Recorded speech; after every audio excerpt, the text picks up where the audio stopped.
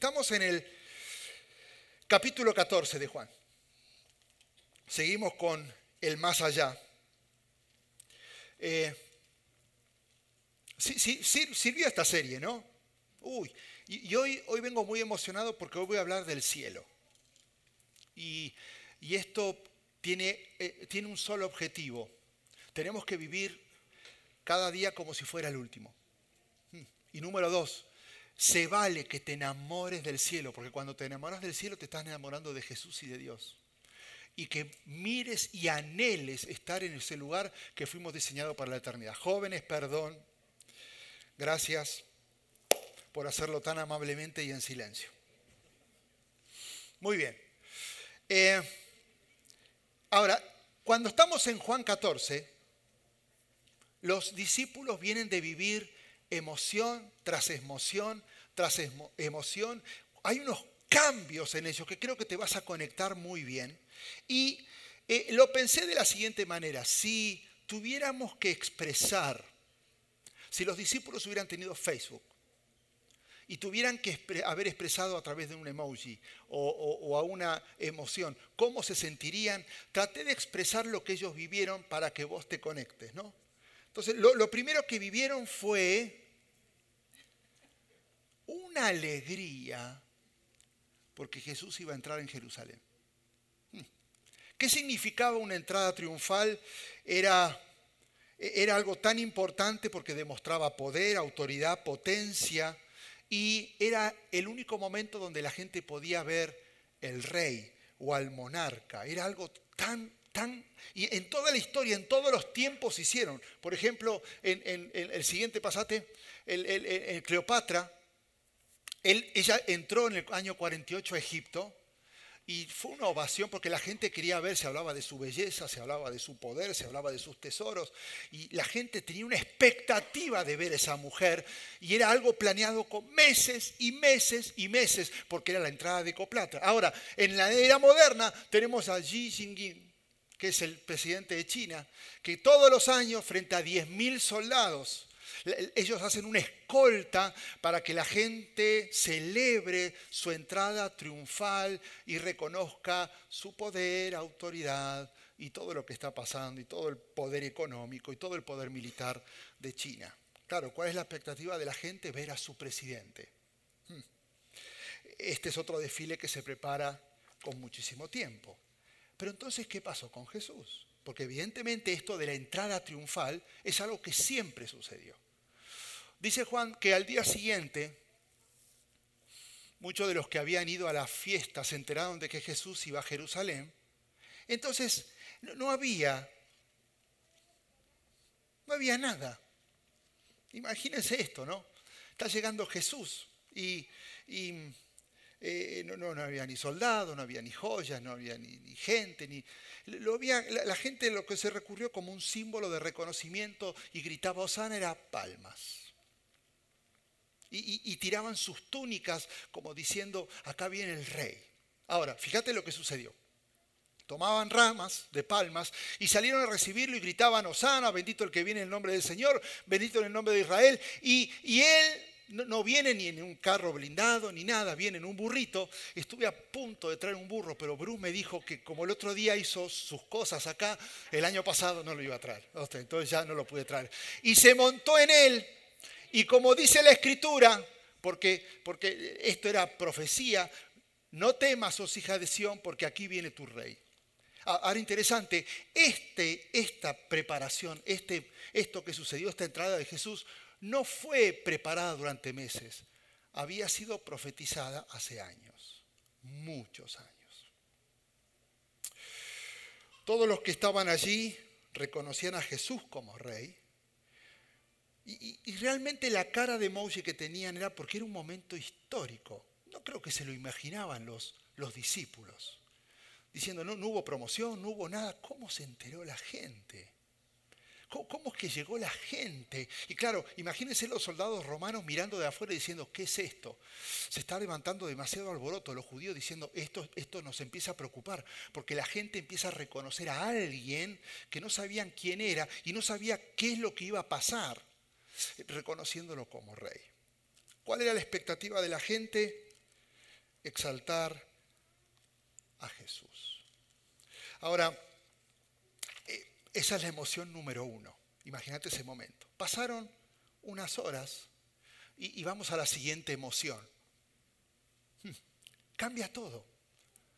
De repente de la euforia, de alegría, ahora el siguiente post en Facebook es: estoy desesperado, tengo incertidumbre, tengo temor. Suena conocido, ¿no? Sí. Se acercaba la fiesta de Pascua y en la hora de la cena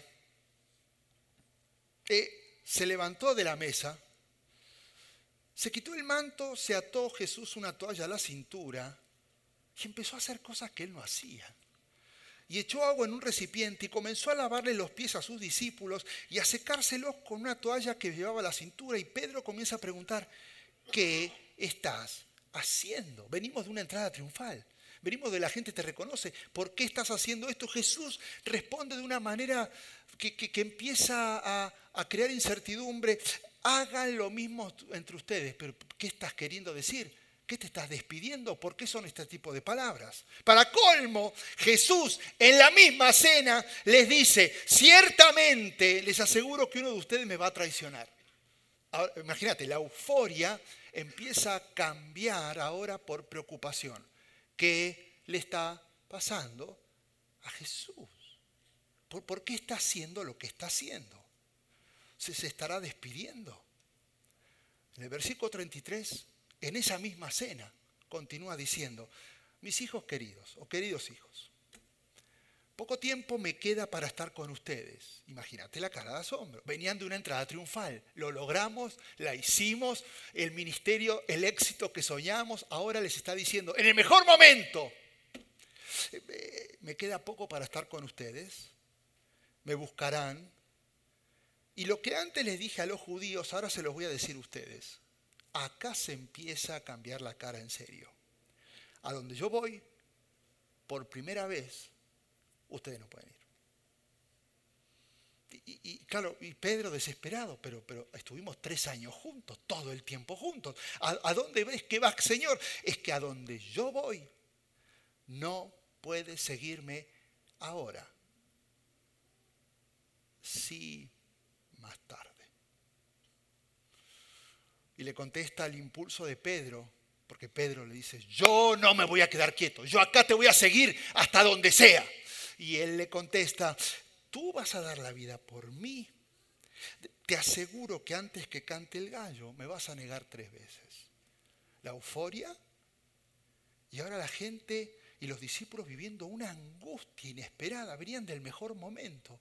Y ahora diciendo: ¿qué va a pasar con nosotros? Especialmente no por Jesús, sino porque ya era incertidumbre el futuro de ellos. Y si se va, ¿qué hacemos? Tercer emoji. Como Jesús ve lo que está pasando, los tiene que enamorar. Euforia, tristeza. Jesús dijo: uy, se están poniendo mal. Entonces tiene que empezar a animarlos y a crear una esperanza porque los ve mal. Entonces comienza a hablar sobre el más allá. Ya te acordás que hace un par de domingos definió el más allá. Ahora él está describiendo el más allá. Y les dice en Juan 14:1: tranquilos, no se angustien. Confíen en Dios y también confíen en mí.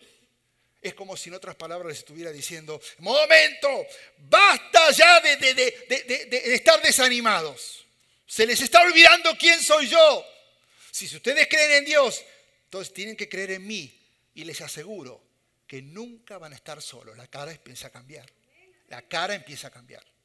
Ya el pánico escénico ya se está relajando y la cara empieza a aflojarse. David esto lo sabía muy bien.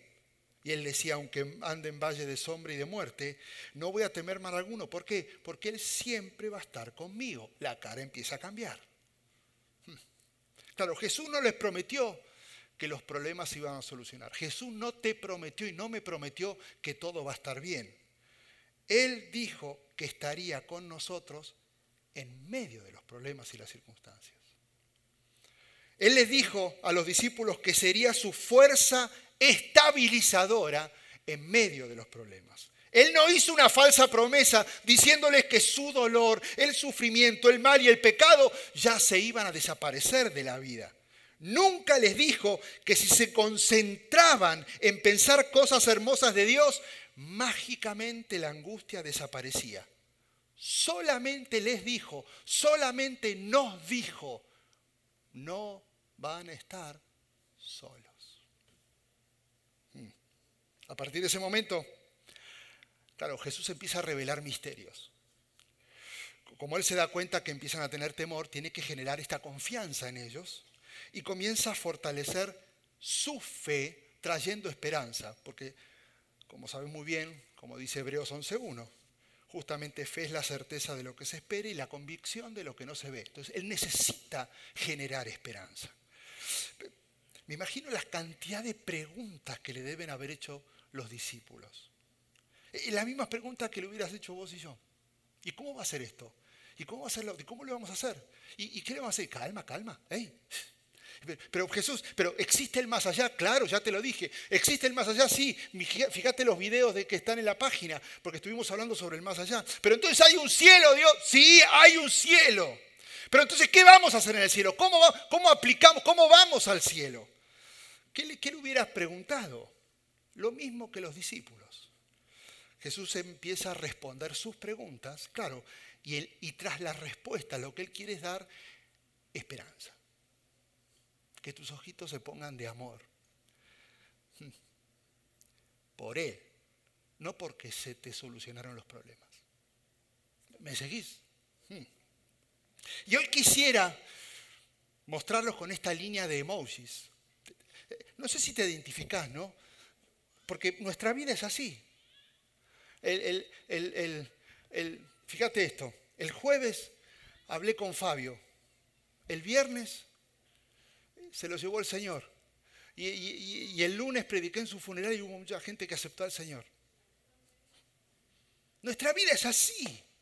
Estamos bien y de repente pasó algo, no lo puedo creer. Y Dios dice, tranquilo, hay esperanza, tranquilo, estoy al control. Entonces yo necesito que hoy te identifiques con los discípulos. Nuestra vida es así todo el tiempo.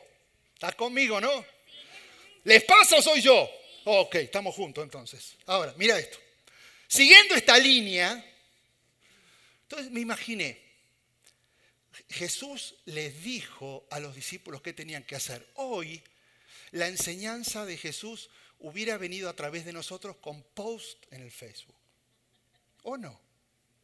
Si Jesús hubiera dicho, bueno, ¿qué les voy a hacer? ¿Cómo les voy a enseñar para que estén tranquilos y qué es lo que se viene? Entonces, imagine, siguiendo esta línea, ¿cuál hubiera sido el post de Facebook? Él hubiera dicho, keep calm, tranquilos, hay un hogar que te espera.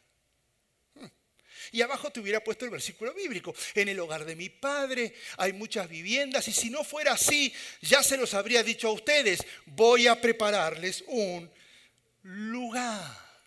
Y todos, like. Gloria a Dios, aleluya, gracias a Dios, ¿o no?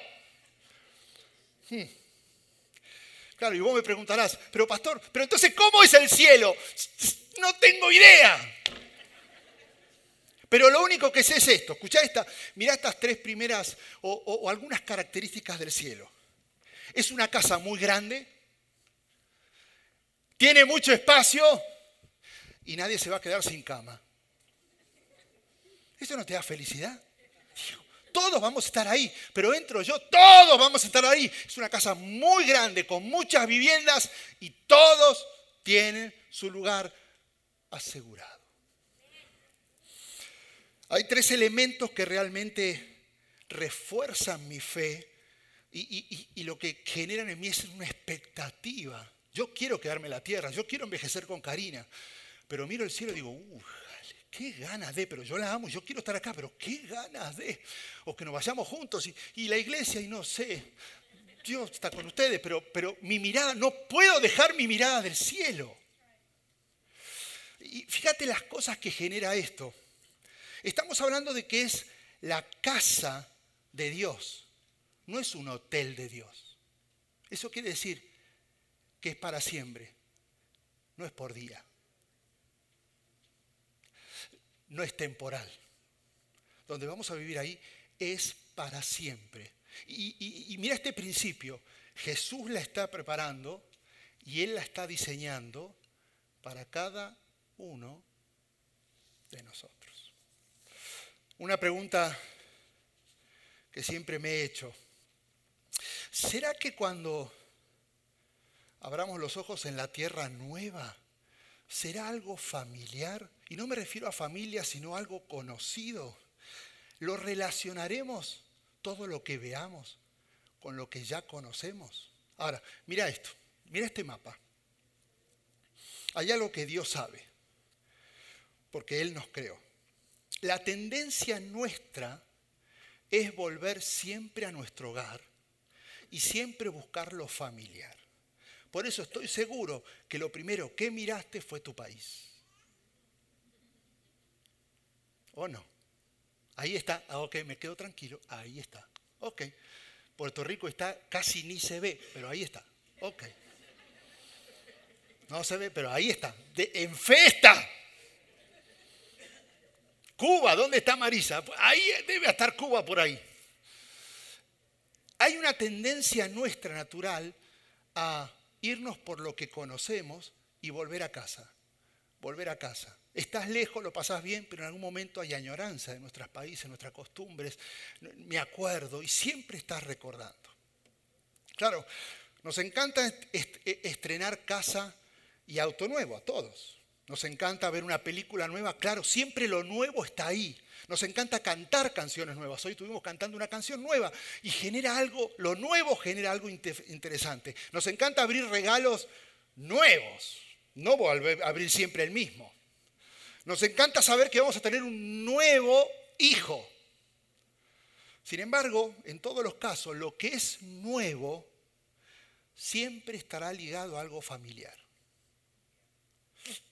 Nos gusta lo nuevo, pero por favor que no sea extraño, sino que haya una relación con lo que ya conozco. Fíjate esto, ¿cuántos tuvieron ese teléfono, ese pedazo de ladrillo de ahí? ¿Cuántos lo tuvieron? Yo lo tuve. ¿Cuántos lo tuvieron? Saquen la edad. ¿Cuántos lo tuvieron? Ok, entonces es una congregación joven esta.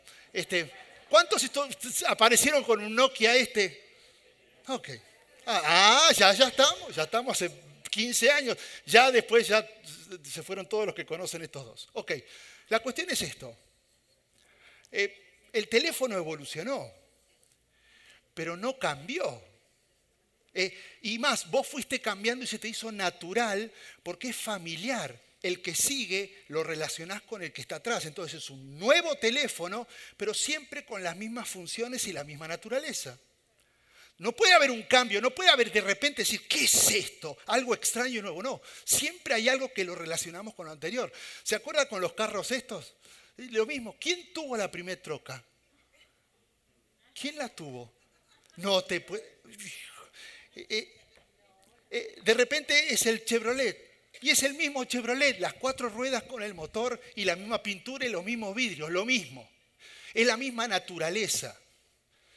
Entonces fue evolucionando y cuando decimos nuevo, en realidad no es nuevo. Es el modelo, pero la naturaleza es lo mismo. Por eso, escucha esto es fuerte. Cuando escuchamos que el cielo va a ser todo nuevo, deberíamos entender lo nuevo como una versión restaurada y perfeccionada de todo lo que conocemos en la tierra. Eso tiene que ver con familia, con relaciones, con costumbres, etc. El cielo no puede ser algo nuevo y extraño. El cielo va a ser algo nuevo y familiar. ¿Te emociona? Ahora, mira esto. La Biblia describe la vida en la presencia de Dios como algo tan emocionante y tan irresistible que nos debería impulsar a soñar despiertos todo el día en el cielo. Esa es mi intención hoy, que hoy te vayas diciendo, debe ser tan lindo, disfrutar lo que estás acá, pero tu mirada siempre en lo que te espera por la eternidad. Satanás es el que no quiere que el cielo nos emocione. Satanás es el que trata de distraernos para que en medio de las circunstancias que vivimos no haya tiempo para emocionarnos del futuro que nos espera. ¿Te das cuenta la treta de Satanás? Él lo único que puede hacer es distraerte y hacerte creer que las circunstancias es el fin de todo. Y Jesús dijo, voy a estar contigo en medio de las circunstancias. Y lo que quiere Jesús es mira hacia arriba, mira lo que te viene. Satanás dice, mira la circunstancia, mira la circunstancia. Las casas que vivimos ahora no fueron hechas para que vivamos para siempre. O la mandaste a hacer, como Paloma y Charlie, pero no van a vivir siempre ahí. Cuando tengan hijos se van a mudar y Dios sabe, y esa casa no fue diseñada para siempre. Ya sea que la hayas hecho o hayas comprado uno, es parte de una historia de muchos dueños. Las casas que nos esperan en el cielo son para siempre y hechas a medida. Y te aclaro que la mía va a ser muy diferente a la tuya, porque ya la pedí con cancha de fútbol atrás.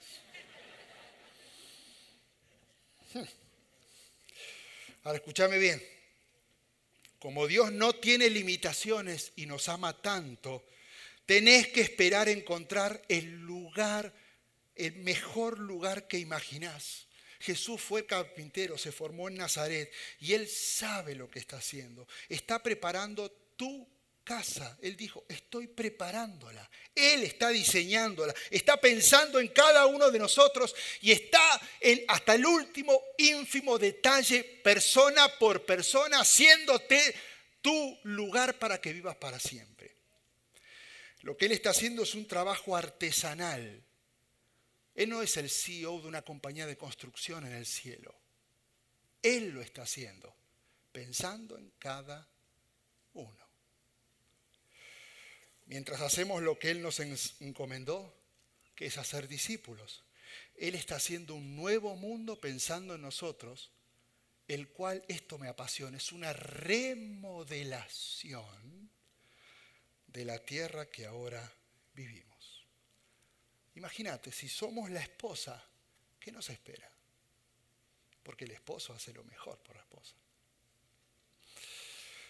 Si hay un hogar nuevo, espera algo parecido.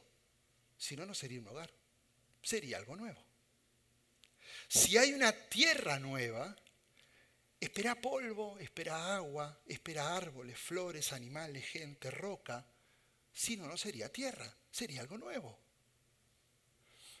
No vamos a sentir nostalgia por lo nuevo y añoranza de algo, sino que vamos a quedar impresionados porque nos vamos a sentir en casa.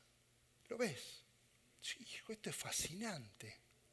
Claro, acordate, los emojis, ¿no? Los discípulos diciendo, y ahora, y Jesús le está diciendo, tranquilo, lo que se viene es espectacular, y se les empiezan a poner los ojos como ustedes ahora. Veo corazoncitos en los ojos. Como dijo Paul Marshall, lo que necesitamos en realidad no es ser rescatados del mundo sin dejar de ser humanos. Ni dejar de cuidar el mundo, ni dejar de darle forma a la cultura humana. Lo que necesitamos vos y yo es el poder para hacer cosas de acuerdo a la voluntad de Dios. Nosotros, al igual que el resto de la creación, lo que necesitamos es ser redimidos. Ok, el primer post ahí lo puso y fue claro. Tranquilos, tenemos un hogar por la eternidad. Se viene el segundo post. Dice, keep calm, muchachos, tranquilos. Porque claro, empezaron a preguntar, ¿y cómo le vamos a hacer? ¿Cómo vamos? Tranquilo, yo mismo los voy a venir a buscar. Y le dice, cuando todo esté listo, quiere decir que ahora mientras estamos acá Jesús está trabajando. Pero cuando esté listo, volveré para llevarlos, para que siempre estén conmigo donde yo estoy. ¡Qué fuerte! Yo pensé que iban a gritar amén. Tal vez no llegás a dimensionar la importancia teológica de este pasaje. Él dice, volveré. Se refiere a la segunda venida de Cristo. Él mismo diciendo, vuelvo. No es un mito, vuelvo. Esa es la verdadera entrada triunfal, porque ahí Él está viniendo por su iglesia, o sea, por vos y por mí. Después dice, siempre estén conmigo. Se refiere a la vida eterna del creyente, el cual es un don de Cristo para todos los que creen en Él. Es un regalo de Dios. Cuando yo digo, creo en el Señor Jesucristo, viene un regalo de Él, que es la vida eterna. Dice Pablo en Romanos 6:23, pues la paga que deja el pecado es la muerte, pero el regalo que Dios da es la vida eterna. ¿A través de quién? De Cristo Jesús, nuestro Señor. Está tan claro. Y por último, Él dice, donde yo estoy.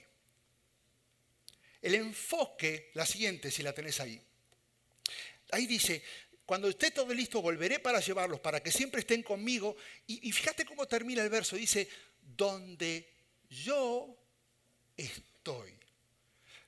El enfoque, escucha esto, no es el cielo, sino que Jesús está en el cielo. Pero necesito explicártelo. Es emocionante el cielo, pero el cielo es el cielo y toma valor para nosotros, no porque es el cielo, porque Jesús está en el cielo. Él no prepararía algo donde Él no estaría. Él dice, lo importante en el cielo es que como el Padre y yo somos uno, ahí estamos nosotros, ahí donde el cielo toma otra dimensión. ¿Cuál es la esencia del cielo? En realidad, lo más hermoso y extraordinario del cielo es que Jesús está presente, es que Dios está ahí. Por eso, cuando Jesús le dice a los discípulos, voy a prepararles un lugar, en realidad Él está diciendo a ellos, acuérdate, ahora transportate, iré esta noche a morir a una cruz por ustedes, de modo que yo mismo pueda ser el lugar de morada viviente para ustedes. Es como si José le estuviera diciendo, yo soy la morada en la casa del Padre, pero todavía no estoy listo para recibirlos. Debo resucitar, check, ya pasó. Debo ser glorificado, check, ya pasó. Debo interceder por ustedes, check, está pasando. Y cuando haya hecho todo esto, ahora sí, los voy a ir a buscar y vendrán conmigo. Ese es el último punto que estamos esperando. Todo fue check, check, check, check. Y yo no sé lo que estás pasando ahora. Puede ser grave, puede ser doloroso, y no lo minimizo. Pero ¿podrá haber algo que te haga olvidar el futuro que te espera? ¿Puede llegar a ser un problema tan grande para que te olvides lo que te espera? ¿Dónde están puestos tus ojos? David la tenía clara. Y en el Salmo 123:1 él dice, hacia ti dirijo la mirada. Solo hacia ti. Y con sus problemas, cuyo trono está en el cielo. Y por último, el tercer post que él pondría, el desafiante. Mantengan la calma y no cierren la boca. Mantengan la calma. Y si ustedes están en calma, ahora pongan en calma a los que no están en calma. Y anuncien esta verdad. Dense vuelta. ¿Te fijaste la cantidad de gente que hay allá en Imagina Salvación? Mirá lo que hay allá. ¿Lo ves? Estamos hablando más de 50 familias, donde cada uno de ustedes puso, yo imagino salvación para esta familia. Y te aclaro, si vos decís, es que yo no puse mi nombre, hasta estamos orando por ellos. ¿Sabes qué? Porque Dios los va a tocar, porque el Espíritu Santo los va a convencer. Porque Él dijo, mantengan la calma. Ahora, a esas personas, denle calma y denle esperanza como yo se lo estoy dando a ustedes. Dice, ustedes conocen el camino para ir a donde yo voy. Entonces Tomás, claro, dice, Señor, yo no tengo ni idea a dónde vas. Así que ¿cómo vamos a conocer el camino? Y él, ahí da el secreto y el misterio. Yo soy el camino, yo soy la verdad y soy la vida, contestó Jesús. Y nadie llega al Padre sino por mí. Y si ustedes realmente me conocieran, conocen a mi Padre. Y ya desde este momento lo conocen y lo han visto. Ahora, Jesús es el maestro, ¿ok? Maestro. Tomás es el alumno. Tomás tiene una ventaja contra nosotros. Él vio todo. Vio la muerte, vio la crucifixión, vio la resurrección. Él fue testigo de todo. Y sin embargo dudaba. Y alumnos de la clase de Tomás, alumnos a la manera de Tomás, son los que el maestro ama. ¿Sabe por qué? Porque es el alumno que pregunta. Es el alumno que dice, pero no entiendo esto, ¿cómo le vamos a hacer? Y déjame decirte algo, todos los que están allá son como Tomás. Están generando preguntas. Mientras estamos acá pasándola bien, allá hay gente que se está preguntando, ¿y qué pasa si? ¿Y qué pasa si me pasa? ¿Y qué pasó con?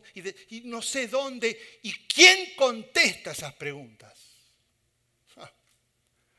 Dios te dio un propósito y te dice, ya te dije dónde vas a ir, ahora te pido un favor. Avisale a los demás que no tienen calma, como vos, que están con el emoji del temor. Poner los ojos del corazón y que se enamoren de Jesús. Cuando vayas a contestar, acuérdate, Él es el camino. Solamente a través de Jesús llegamos al Padre. No hay otra manera. Él es el que guía. Él es la dirección. Él es la verdad. Él es el único que trae libertad. Juan 8:32 dice, y conocerán la verdad, y la verdad ¿qué? No hay otra. Es simple. Y Él es la vida. Para los judíos, vos sabés que las leyes del Torá, cumpliéndolas, eran la vida. Cuando vino Jesús dice, se acabó. Ahora yo soy la vida. Y dice en Juan 10:10, yo vine para dar ¿qué? Vida. ¿Y cómo la tengan? Es simple. Ok, pastor, lo entendí. Ok. Pero tengo una pregunta última. ¿Pero cómo llegó al cielo? ¿Cómo sé que voy al cielo? ¿Cómo tengo la seguridad de que hay una morada que Jesús está construyendo para mí? Dice Proverbios 8:35, quien me encuentra, haya vida. El que me encuentre y haya vida, tiene el favor de Dios. Primer misterio resuelto, teniendo un encuentro con Jesucristo. Ok, pero indágueme un poco más. Ok, ahí te doy una explicación de Pablo. Romanos 1:17. De hecho, en el Evangelio se revela la justicia que proviene de Dios, la cual es por fe. Ok, el que me encuentra halla la vida. ¿Y cómo lo encuentro? Por fe, de principio a fin, porque como está escrito, el justo vivirá vida eterna por fe. Poniendo nuestra fe y nuestra confianza en Dios, es que tenemos la seguridad de vida eterna. El problema es que requiere una decisión. Y escúchame bien, no es la decisión de venir cada domingo. No es la decisión de servir. Es la decisión de hacer de Jesús como el Rey, el Señor de tu vida y creer que Él murió y resucitó y ocupó tu lugar para darte vida eterna y perdonó todos tus pecados. Es creerlo. El creerlo hace que lo encuentres por fe y tengas el favor de Dios.